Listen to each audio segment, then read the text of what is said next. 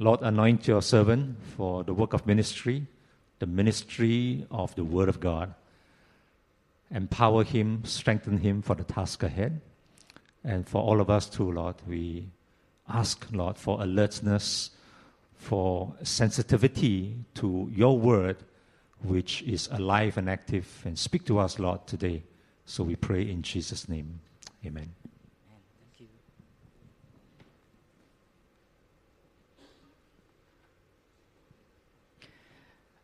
Good morning. This is the second message in our series on prayer.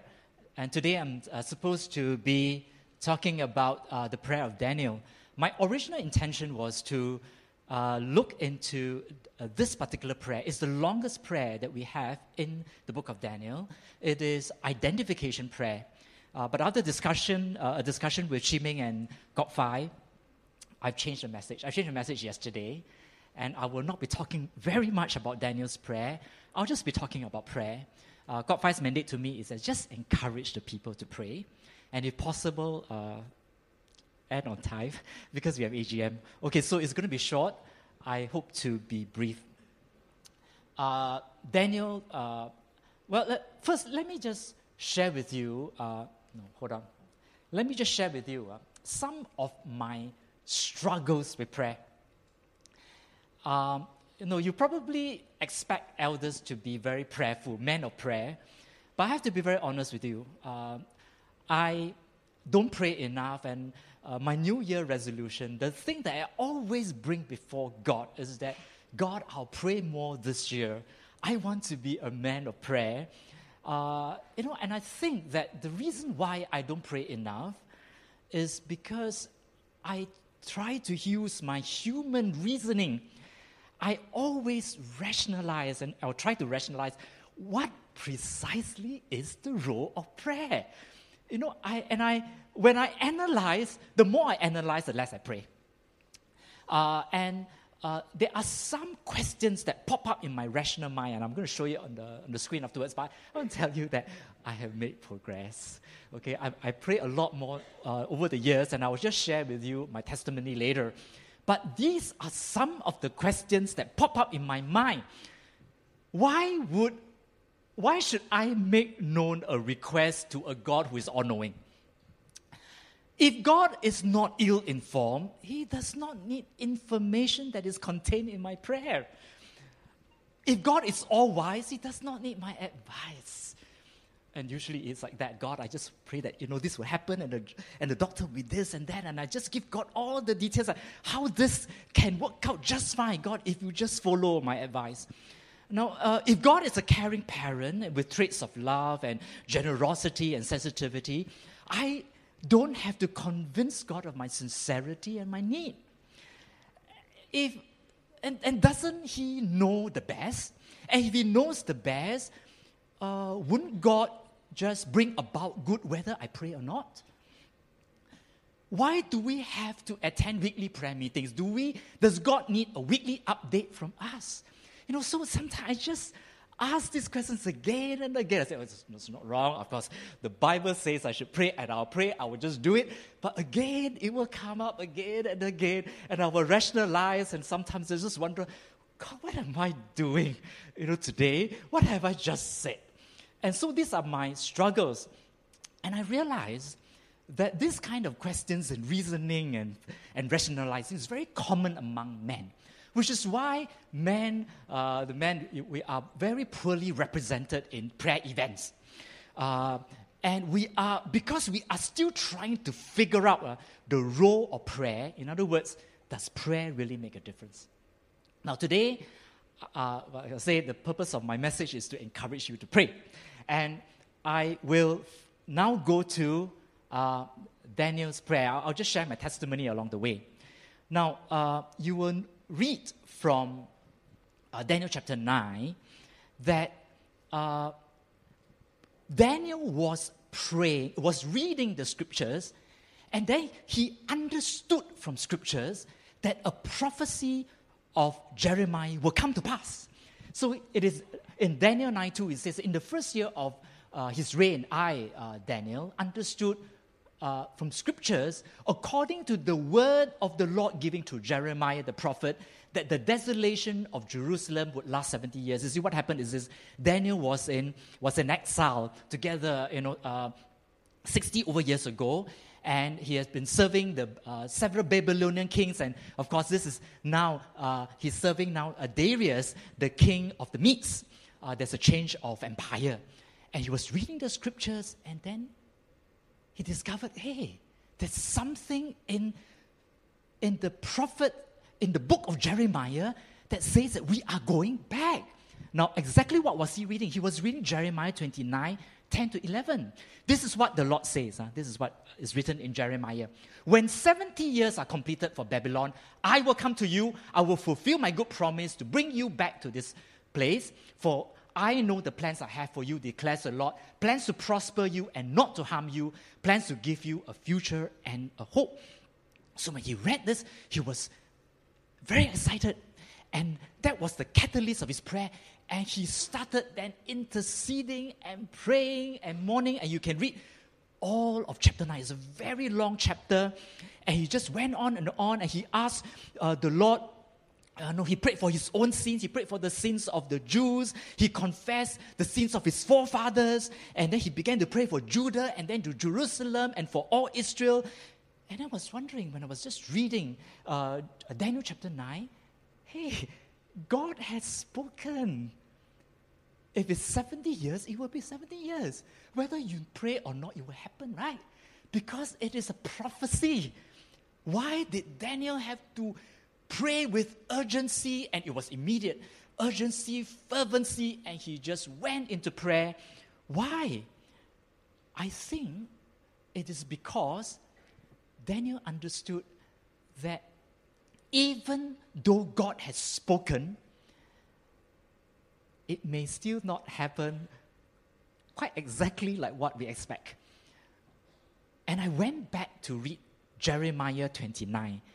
There is something else in Jeremiah 29. Okay? So he said this, Daniel, I turned to the Lord. I pleaded with him. With prayer, with fasting, with petition, in sackcloth. I prayed and I confessed. So this is what I don't understand. Why did he have to do that? Now, there is something else in Jeremiah 29 which I highlighted in here in yellow. Okay, yes, the first part says that it will be 70 years captivity. But the second part says that then you will call on me and come and you will pray to me and then I will listen to you. You will seek me and find me when you seek me with all your heart. And I will be found by you, declares the Lord, and I will bring you back from captivity. I will gather you from all the nations and places where I banished you, declares the Lord, and I will bring you back to the place which I've carried you into exile. You see, the prophecy is not just verse 10 and 11. The prophecy includes verse 12, 13, and 14. And when Daniel read this, he understood and said, well, if that's the case, I want to pray now. Now, according to scriptures, see, Daniel was brought to Babylon in captivity in the year 606. And at the time when he read these scriptures, the first year of Darius was 538 BC, which means that it's about 68 years. 2 more years. In 2 more years, prophecy will be fulfilled. And if I'm going to fulfill, if prophecy is going to be fulfilled or delayed because of whether we do verse 12, 13, and 14, I am going to do it now. God, I'm praying. I'm interceding for my people. I'm interceding for myself. I want to pray that there will be no delay. God, let it happen. And so he prayed, and I prayed to the Lord and I confessed. And then verse 19, you look at this. Daniel chapter 9, verse 19. Lord, listen. God, listen. Please forgive. Lord, hear and act for your sake, oh God. Do not delay. Do not delay. That is the reason for the immediacy of the prayer and the urgency of the prayer. Do not delay, even though you have spoken, but let it happen as you have spoken on the 70th year with no delay. Now, I was just wondering as I was preparing the message, I wonder whether events could turn out differently if there were no Daniel, if the people didn't pray and they just don't seek the Lord and they were just very tida apa about everything there's no fasting, there's no praying. I wonder, and I want to suggest to you, this is my view, that I think it could. Things could turn out differently, but thankfully, Daniel understood the importance and the urgency of seeking the Lord, and he did. Why do I believe that things could turn out differently? Because there is at least, I'm giving you an example of one other time in history where God has spoken and yet there was a delay. So I'm referring to God's promise to Abraham. You know, Abraham was already in Canaan and God told him, Abraham, look at this land. Everything will be given to you as far as your eyes can see and where your foot will step. I'll give it to you. But I tell you, your descendants are going to be in captivity for 400 years. And after that, I'm going to bring you back to the land. So it's not going to happen straight away, 400 years. But then we read later, when Moses came into the picture, that now the length of time that the Israelite people lived in Egypt was 430 years. There is a discrepancy. There was a delay of 30 years. What happened? Of course, we know what happened. 2 reasons. Number one, Moses went ahead of God. When Moses was 40 years old, he took things into his own hand. Remember, he killed a slave driver, and because he wanted to take things into his own hands, because he's prince of Egypt after all. And then he had to live on self-exile, and he went to Midian to live for 40 years. I believe that if this thing had not happened, that means Moses did not go ahead of God, at age 50, Moses would have been raised as a deliverer, and plans would have been unfolded, and then there will be the deliverance, and then really it will be on the anniversary of the 400th year, they will be living Egypt, but it didn't happen. Now, the second thing I think happened is this. The Israelites pray. Prior to chapter 2, there was no mention of the Israelites praying. But in chapter 2, God told Moses, I am ready and I want you to be the deliverer and I want to raise you now. Because the Israelites grown in their slaveries, they have cried out and their cry for help has gone up to me. I have heard. God heard their groaning. He remembered his covenant with Abraham, with Isaac, and with Jacob. So God looked on the Israelites and was concerned about them. The Israelites prayed, I believe. And so God has spoken, yes, but let there be no delay, God. That was Daniel's prayer. Let it happen as prophesied. Let it be fulfilled on the 70th year. Let us all go back. Let the people of Israel go back. That was his prayer.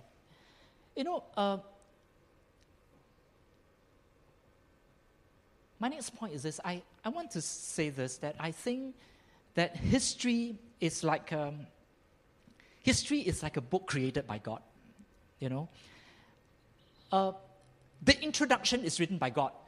In the beginning, God created the heavens and the earth, and he made man and the creatures and the angels and everything. Do we have a part in it? No. He wrote the introduction, and we had no part in the introduction. History, this book has a conclusion, and it is written by God. And the end will be good, and the end is fixed. You can't change it. And the conclusion is set, and we know how it will end. It will end with Jesus reigning. There will be a new heaven and new earth, and all of us will be with God, and we will reign with him forever and ever. And it's going to be that kind of a conclusion. But in between the conclusion and the introduction, God, the author of the book, and us, the characters in the book, affect the story. What I'm saying is this, that God allows us to contribute to this book, and our prayers and action can actually determine the content of this book. I know it is a mystery. I've been thinking about this for a long time. How can it be like this? That God, you choose to govern the world and like this? Yeah, it came with free will. And God, since the creation of man, has been giving out. And He gave us power, He gave us liberty, He gave us free choice, He gave us the liberty to ask and to affect Him, to change His mind. He has been giving so that we can contribute and influence Him. I want to give you a few examples, just in case you're not convinced, all right?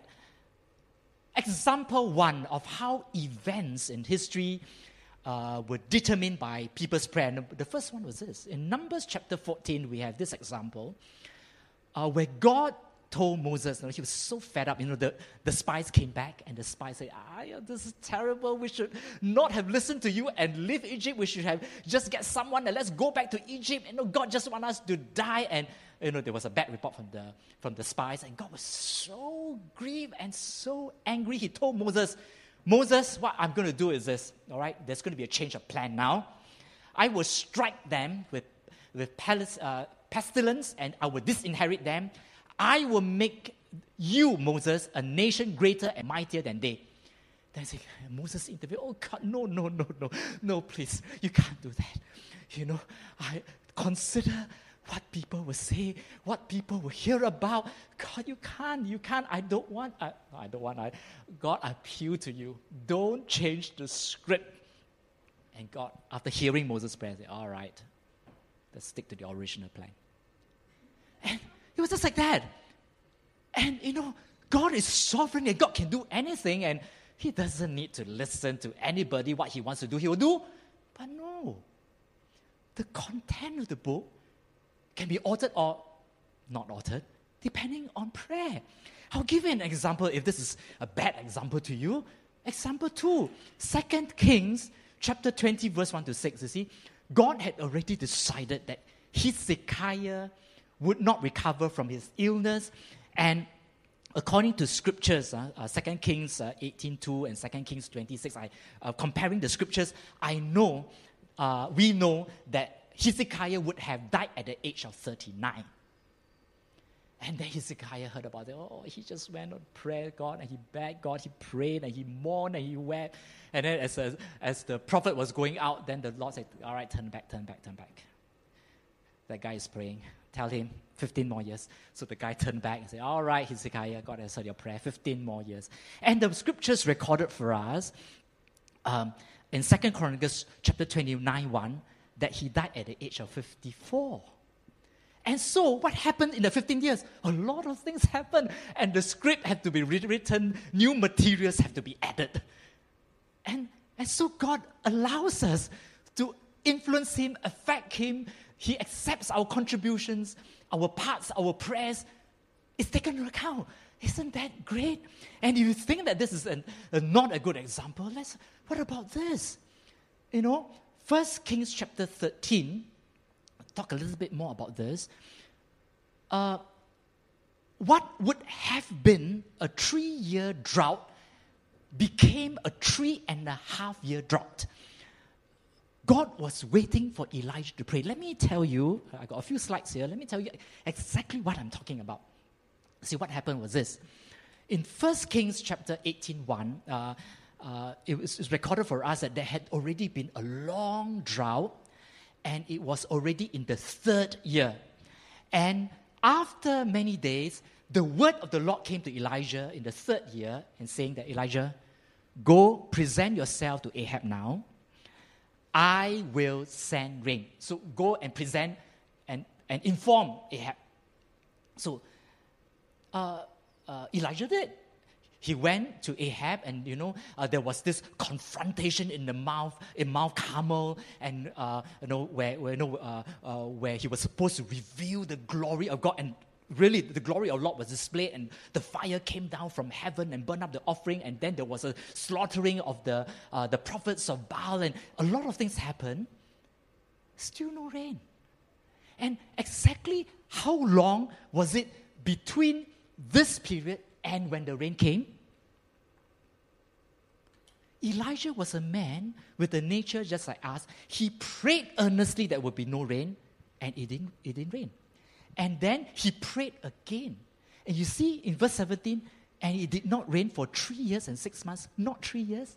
Not in the third year when God said that he wanted to send rain, but 3.5 years. And why? Why was there a delay? Because 1 Kings chapter 17:1 has this to tell us. Elijah the Tishbite from Tishbe in Gilead said to Ahab, "As the Lord God of Israel lives, whom I serve, there will be neither dew nor rain in the next few years, except by my word." You see, you got to read the chapters before that. When Elijah pronounced that there will be famine, Elijah told Ahab, "Nothing will happen except by my word." And God said, "Well, Elijah, I want to send rain. Just tell me when. Just tell me when. I'm waiting for your prayer." And Elijah didn't pray for a while because he wants certain things to happen first. He wants God's glory to be shown. He wants the prophet of God to be honored. He wants to slaughter the prophets of Baal. He wants all these things to happen.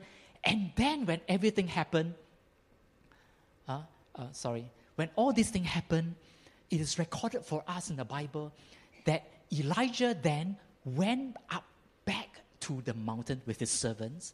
He bowed down and he started to pray for rain.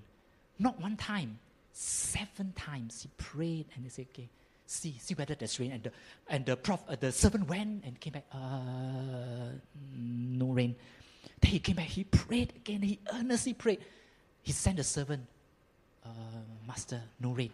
And he came back. He prayed 7 times. And then on the 7th time, the servant told Elijah, "I think there's a cloud coming." All right. At his word, God was waiting for Elijah's prayer at his word. It's amazing. Amazing how God would depend on us to contribute to the script. And there's something even more amazing. Example 4. God is counting on us for world evangelism. Matthew 9:38, Jesus told the disciples, "Ask the Lord of the harvest, therefore, to send out workers to his harvest field." I find this to be a very strange request. He is the Lord of the harvest, is he not? And if he senses the need for more workers, he can recruit himself, can he not? Who is more concerned about the salvation of souls than he is? Who is the Lord of salvation? He is. And you are asking me to pray to you to send laborers because you see the urgency of raising laborers of the field? I say, yes. We are kingdom partners. This is the way God wants to do things. And kingdom partners are to advance the kingdom of God with him. And very often, God waits. God waits for our action. God waits for our prayer. God waits for our participation. It's amazing, astonishing. And there's this, I didn't put this on slide because, this is last minute, 1 Corinthians 12:21, where, Paul was giving this illustration of the body, about the body life and the head, and the parts of the body cannot say that we do not need you, and said that Christ is the head, and he gave this illustration, astonishing metaphor. The head cannot say to the feet, "I don't need you." Wow! How can the work of the kingdom be dependent on people so unreliable as us? But God said, let it be so. Now, I have put this, maybe let me summarize that it is going to be like this, all right? A summary of sort. That everything depends on us and everything depends on God. That's the way He wants it. John 15:5, Jesus said, apart from me, you can't do anything. Philippians 4:13, you can do all things through me. You can't do all things, but you can do all things. Everything depends on me and everything depends on you. Apart from God, we cannot. But apart from us, God will not. And that's the way He wants it.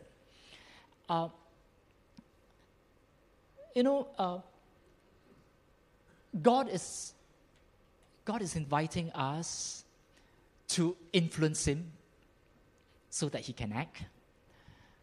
God is waiting for our prayers. And as Archbishop Temple said, and I'll quote, when I pray, coincidences happen. When I don't, they don't. I like that because my attitude towards prayer has changed over the years. I'm still not praying enough, but I'm constantly amazed by how God intervenes in the circumstances of my life. There are astonishing, generous promises from God concerning prayer. And I just give you 3. These are extravagant promises. John 14:13, I will do whatever you ask. And if 2 or 3 agree about anything they ask for, it will be done. And I will give you the keys of the kingdom of heaven, and whatever you bind on earth will be bound in heaven. And I'm trying to just understand this. God, what is this? And I'll give a few examples. This month, but particularly this week. Now, March is a particularly busy month for me. I have a lot of hearing. It's a crunch. Some months I'm free, and other months I got just the hearings are just lined up, and I got to take the healing prayer service. I got to preach this week. I got so many trials in between. So what happened was this: there was a matter which I was handling for 4 years, and from the time of the first tranche hearing and the second tranche hearing, and today it has been more than a year, meaning that this case has been dragging on. I've got 4 days of hearing already, and the judge is very impatient that we must conclude the matter. And I've met the judge so many times, but we just can't resolve. I don't want to go for the third tranche hearing. It's too draggy, and my doctors are not available to testify, and we have to vacate the hearing day. It's just very painful. So finally, I made an offer to the other side, just upping from my previous offer. I just upped it. There was still no settlement. We were just too far apart. And I was so fed up with this case. And I just prayed about it anyway to God. If possible, God, I asked of you, let it be resolved. Now, that was 2 weeks ago. And it was. One day, while I was preparing for the matter, updating my clients, a letter came. This was the offer they absolutely refused, and they accepted. No explanation given, because the other lawyer was too busy to talk to me. It was just accepted. This week, I was preparing to fight a case on Wednesday. Again, I tell you, it is not the lawyer's fault, right? It's the client. The client is just totally unrealistic. So the lawyer apologized to me that let's go through the hearing, Edwin, put him on the spot. You got to just give it to him. My client is horrible. I said, okay, I prepare. But, on my heart, I said, God, it's a waste of time. So I prepared, and I was bold enough to say, God, if it is possible, I'm preparing for my sermon. If it is possible, just do a miracle for me. Can you just resolve this? I got one thing less to worry about. Well, it didn't happen. We went to court. My questions are ready. Everything is ready. I went to chambers, met the judge. The judge said, well, let me look at the documents. How old is your client? He was addressing my opponent. Mr. Manohar, How can you expect your client to be receiving this and that? And then he just went on and on. You better talk to your client before we start. Do you need some more time? Yes, Your Honor. Can I just have a word with my client? And he just went out. He came back. He accepted my offer. It was over. Just like that. From the judge, it was just like that. I've got a hearing tomorrow. Oh my God, this is again another one was cannot settle. This is really cannot settle because for months we have been discussing this case. If it can be settled, it would have been settled long ago. The gap is why we are talking about like my offer and their offer is $200,000 different. How to settle? So anyway, I told my client, we better teach this guy a lesson. We'll put in an official letter called an OTS, offer to settle, and I will just serve it on this person. And I gave him a long letter that if you don't accept this offer, I'm going to put your client to strict proof on this, and I want the employer to come, and I want the whole list of things. And I said, I'll put it in. But actually, I didn't really have faith. The gap was really too big. I prepared and was preparing for the sermon. I was preparing for the trial and all that. If there's no settlement tomorrow, I would have to go back after the sermon to prepare because I'm not ready for the trial. At 7:30 on Friday, at 7:30 while I was preparing the sermon and I had walked past the fax machine and just, acceptance. God, you heard my prayer. Sorry for not exercising faith. Just like that. You're so attentive. Just, okay. Just like that. Well, I tell you, the author is inviting the characters of the story to just get to work, man. Start talking to me. What are your inputs? Influence me.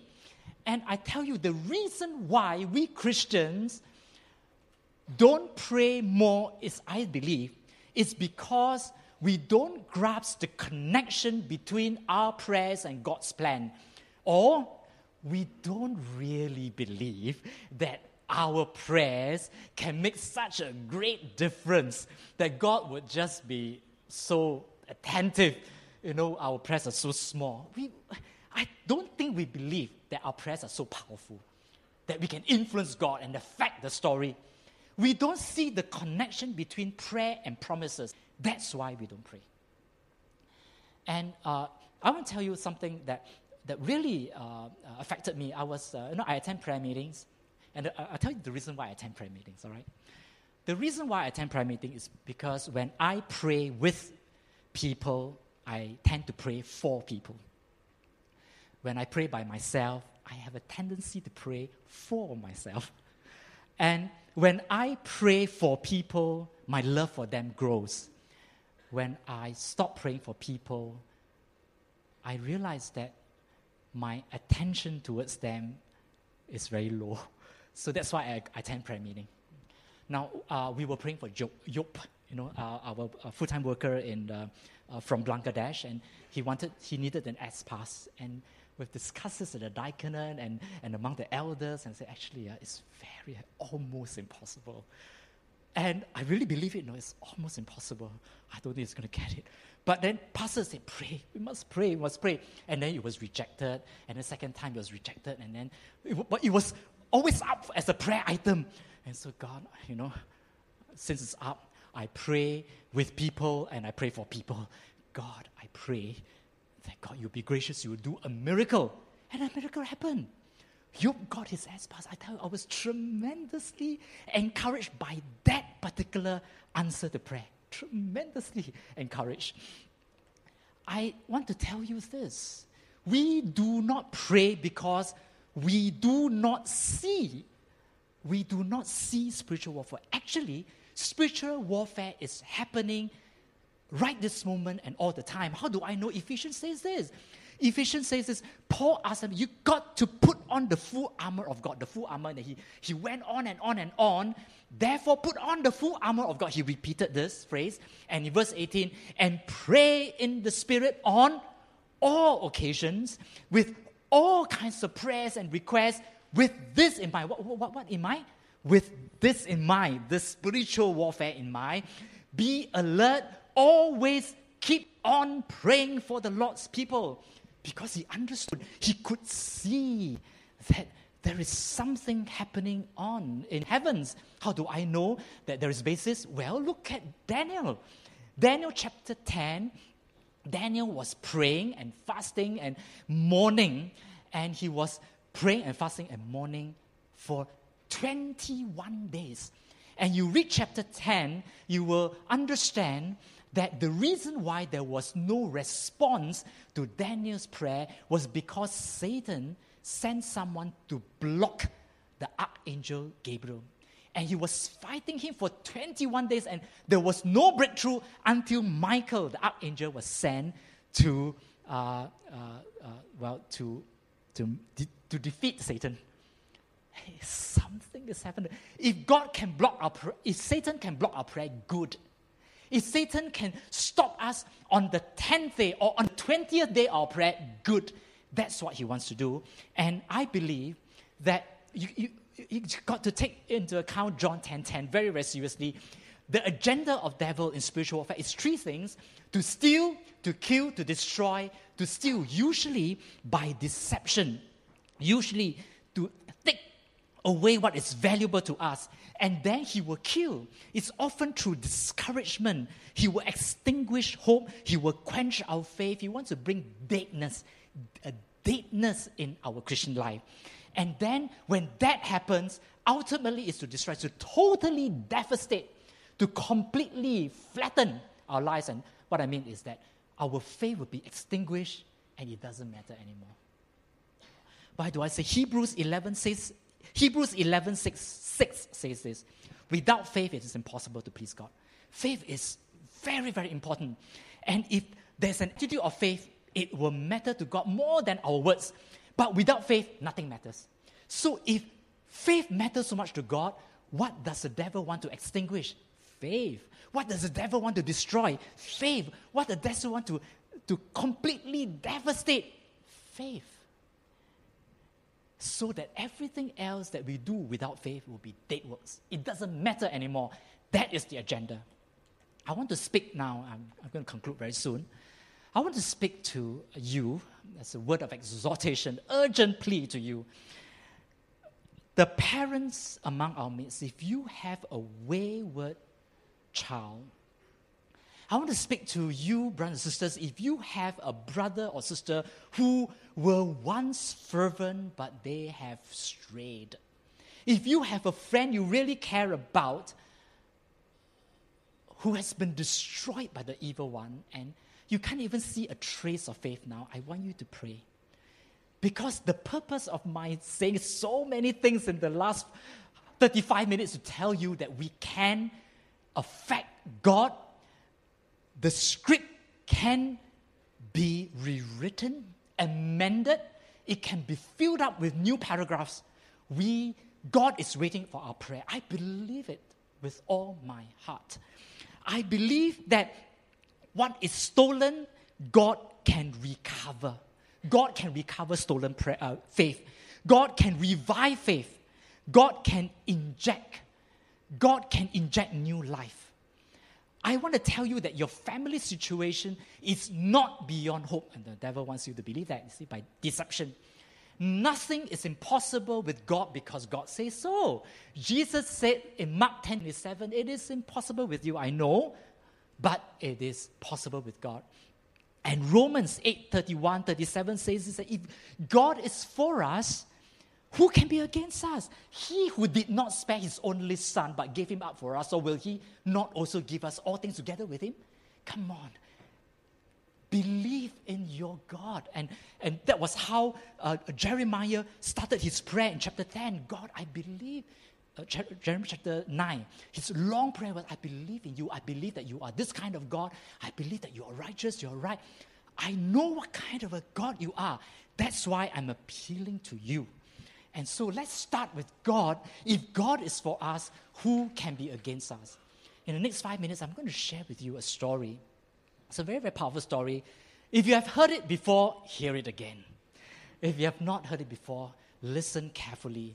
I urge you to start praying for people and for yourself because nothing is hopeless, and I believe that you can affect God, and God is waiting for your prayer. Now, this is a story taken it's taken from the book Fresh Wind and Fresh Fire by Jim Zimbala, the senior pastor of Brooklyn Tabernacle. It's such a powerful story that a little book was published, just in case people don't have the patience to read the whole book. They just take out that powerful ministry and they created a little book like that. Okay, this is a testimony. Now, Pastor Zimbala has a daughter called Chrissy, who was a model child when she grew up. But at around the age of 16, the daughter started to stray. And I now just read from the book, okay, to save time. Chrissy not only drew away from us, but also away from God. In time, she even left home. There were some nights we had no idea where she was. As the situation grew more serious, I tried everything. I begged, I pleaded, I scolded, I argued. Nothing worked. Then one November, I was alone in Florida. I received a call from a minister whom I had persuaded Chrissy to talk to. So this friend called me. Jim, I love you and your wife, but the truth of the matter is that Chrissy is going to have to do what Chrissy is going to do. You really don't have much choice. Now she's 18. She's determined. You are going to have to accept whatever she decides. Zimbala said, I just hang up the phone and something deep within me began to cry out, never! I will never accept Chrissy being away from you, Lord. I knew that if I continue on the present path, there would be I knew that if she continued in the present path, there would be nothing but destruction waiting for her. There came a divine showdown. God strongly impressed upon me to stop crying, screaming, and talking to anyone about this matter. I was to converse with no one but God. I just have to believe and obey. And I began to pray with intensity and with growing faith like never before. Whatever the bad news that I received about Chrissy, I kept on interceding. And Carol is Pastor Zimbala's wife. Carol and I endured Christmas seasons with sadness, but nothing happened. And then February came. One cold Tuesday in February night, we had a prayer meeting. And I talked about Acts 4, about how the church was calling God's people to face persecution. And then we entered into a time of prayer. And the ushers then handed me a note. Now, this note is from a young woman who is very spiritually sensitive and had written in the note, Pastor Zimbala, I feel impressed that we should stop the meeting and we all pray for your daughter. I hesitated. Pastor Zimbala said, I hesitated. Was it right to change the flow of the service? Yet, this note seems to have a ring of truth. So I picked up the microphone and I told the congregation what had just happened, but this person had given me a note. And he told the congregation, people, the truth of the matter is this, my daughter is very far from God these days. She thinks that up is down and down is up, and dark is light and light is dark, but I know God can break through for her. And so I'm going to ask Pastor Bio's staff to lead us in the time of prayer for Chrissy. Let's just join our hands across the sanctuary.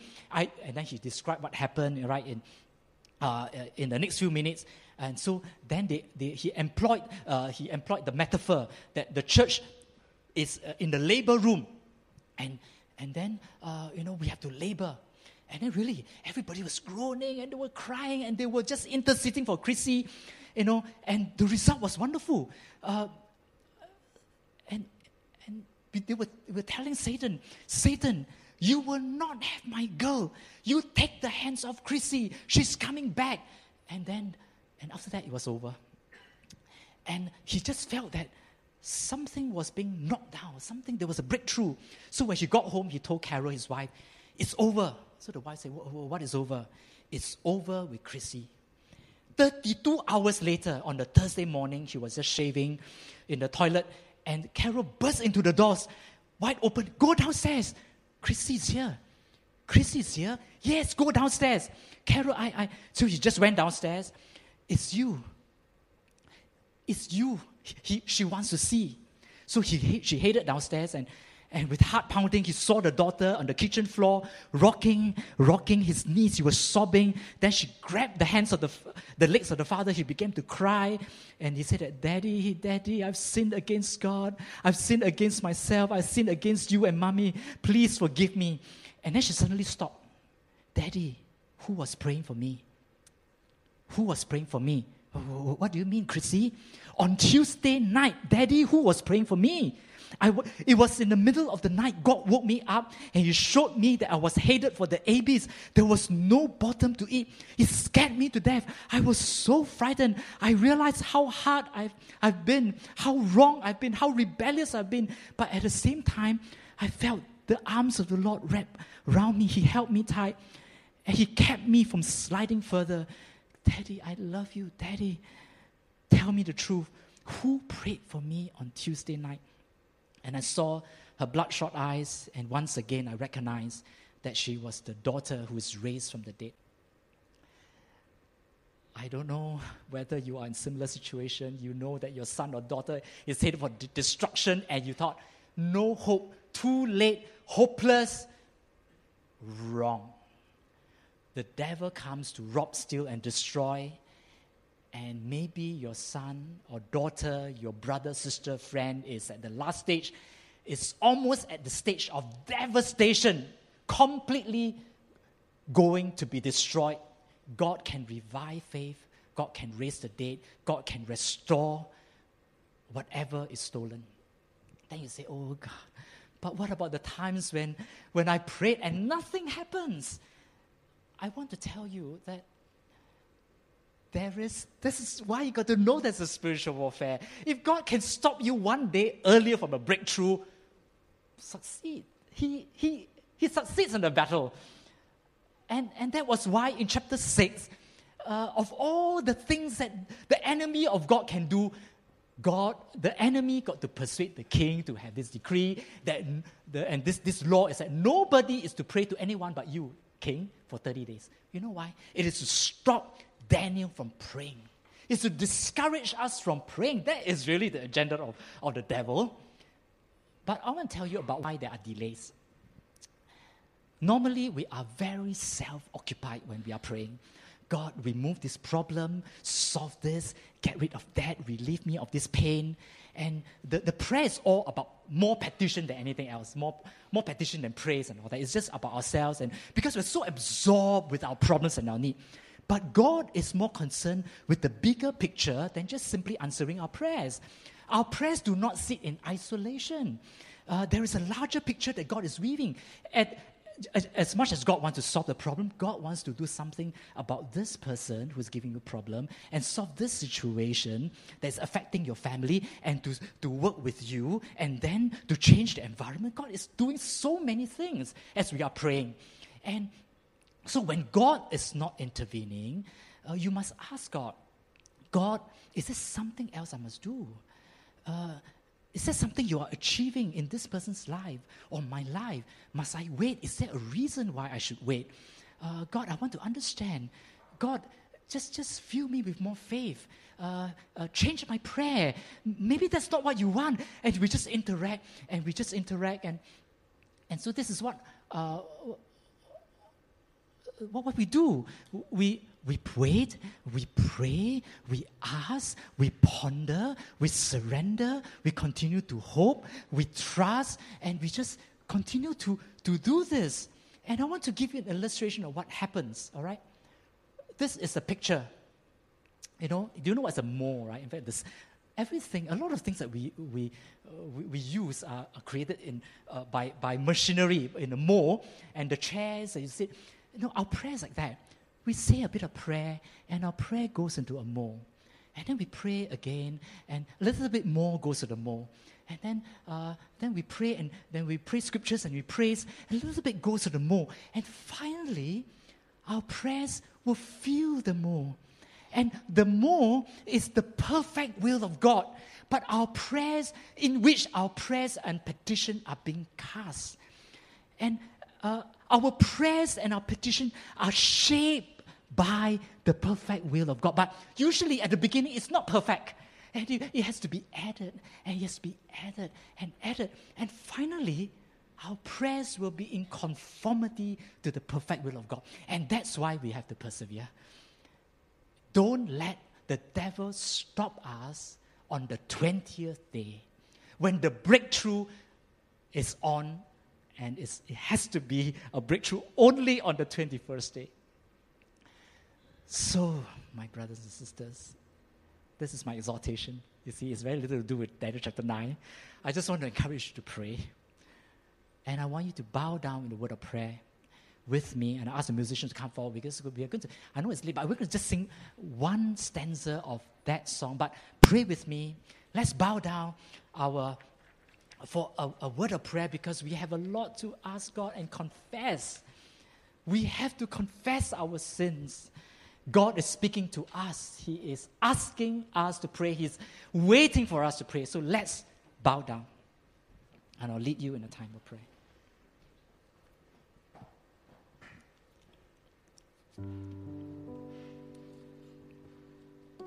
Pray with me. I want to lead you in this time of prayer. Oh, Father God, thank you for inviting us to pray. Thank you for assuring us that our prayers do matter. You are not far, and you are certainly very attentive. Because the promises in the Bible concerning prayers are just so extravagant, so extraordinary, so generous. In fact, God, thank you for the parable in Luke 18 that we always forget. The parable to make a point that we ought to pray and not lose heart. How many times we have given up praying for someone or for something because we have allowed Satan to convince us that it doesn't matter anymore. Father, forgive us for giving up. And in Romans 8:26, you say that the Spirit helps us in our weakness. We do not know what we ought to pray, but the Spirit Himself intercedes for us through wordless groans, and He searches our hearts. He who searches our hearts knows the mind of the Spirit, because the Spirit intercedes for God's people in accordance to the will of God. Romans 8:26 and 27. God, we know, although we know Your will, or rather, although we do not know Your will in any given matter, the Spirit does. Although we feel ignorant and our prayers are ignorant, the Spirit is not ignorant. Although we feel exhausted and confused, the Spirit is not. Though we feel that we are lacking in faith, the Spirit does not. Oh God, let the Spirit intercede for us, and help us to remember that the Spirit intercedes for us with wisdom and with words too wonderful. God, thank you that our prayers are not useless unless it is faithless. We want to start again. Revive our faith. Give us a fresh faith. Give us a spirit of prayer. God, we want to pray like never before. And in Jesus' name we pray. Amen. Although it's 10:35, I just feel that we should just close with this song. Let's rise, and then we'll have the AGM, right? God will make a way.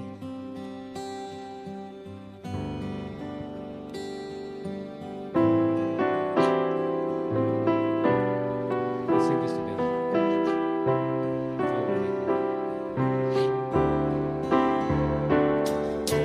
God will make a way where there seems to be no way. He works in ways